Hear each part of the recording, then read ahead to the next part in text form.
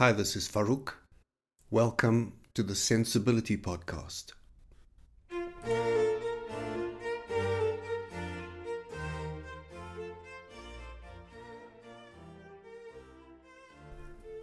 The holiday season is fast approaching, and with it comes a bunch of questions. We've been postponing non-essential travel and social activities for over 6 months now.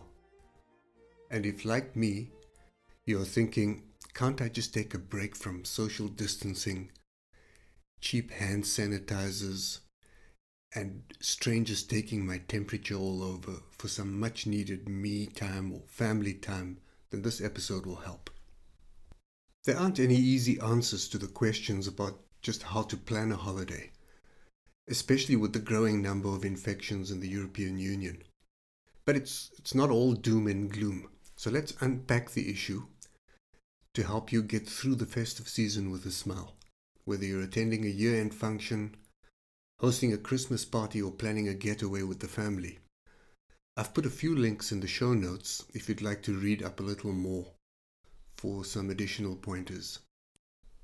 In the Southern Hemisphere, we are fortunate to be going into summer because outdoor functions are not only safer but more fun too. And the Department of Health has issued 3 broad guidelines. Number 1, wear a mask and ask guests to do the same. Number 2, have hand sanitizer handy or a hand washing station for guests if you're hosting a party.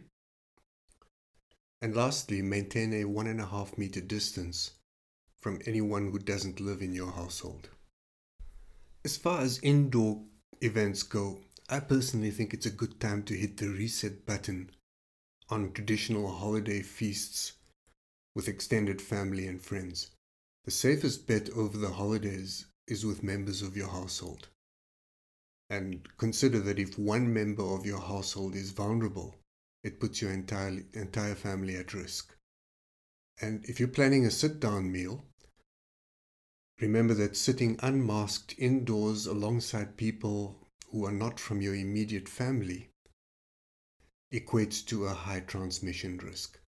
So instead of a meal, consider other types of gatherings. You could go for a hike together. A picnic is always a great idea in summer, or host a potluck where everyone brings their own food. And if you are having guests over, you could seat them in pods. So to minimize the risk of transmission between groups, keep families together. And it's also a good idea to have multiple food and drink stations without any shared utensils. If you're going away, there are 2 considerations. Firstly, keep an eye on the stats. The health department has daily briefings where they publish breaking news and release info on areas experiencing a spike in infections. And something that's just come to mind, if the area that you live in is experiencing a spike, it's a good idea to stay home. And the reason for that is we take precautions not just to reduce the risk of contracting the virus, but also to slow down the transmission rate. Secondly, be careful of younger members of our families returning home for the holidays. Returning students may be silent carriers or may have contracted the virus while traveling home. So if it's possible, you may want to get them a rapid test before they interact with members of the household.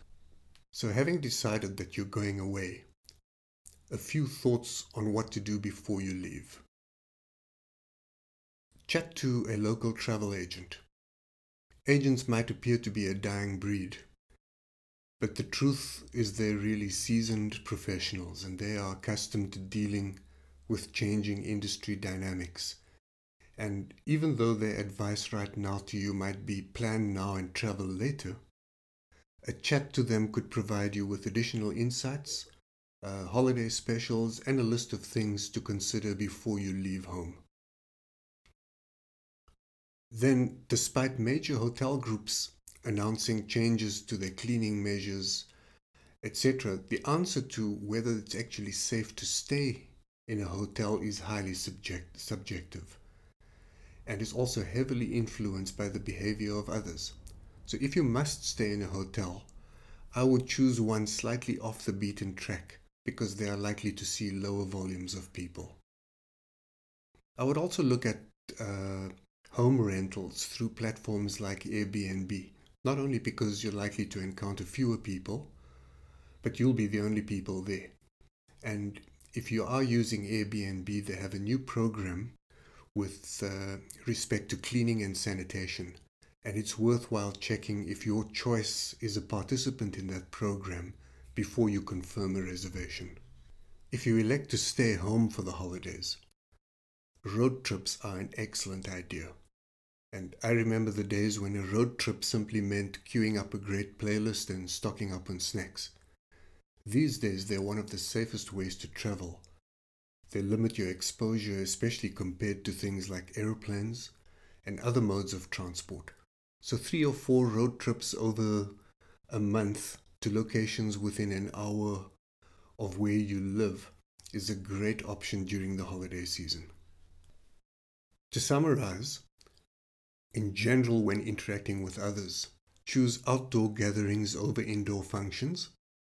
Keep the time of the gathering short and keep it small.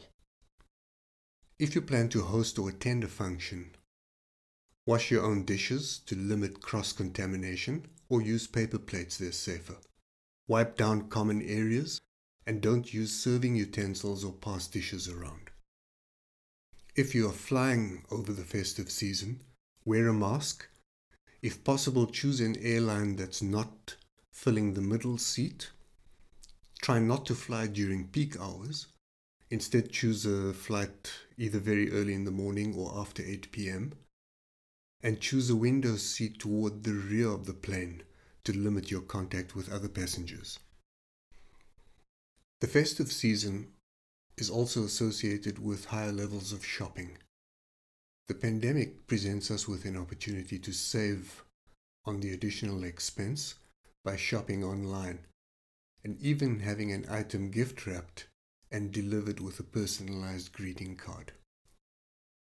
Finally, remember to check with your family doctor before you confirm any plans. They are in the best position to assess the risk and offer advice based on their expertise and experience. If you found some of this helpful, please share it with a friend, and remember to subscribe to get notified of future episodes. Until next time, take care of yourself, and if you can, someone else too.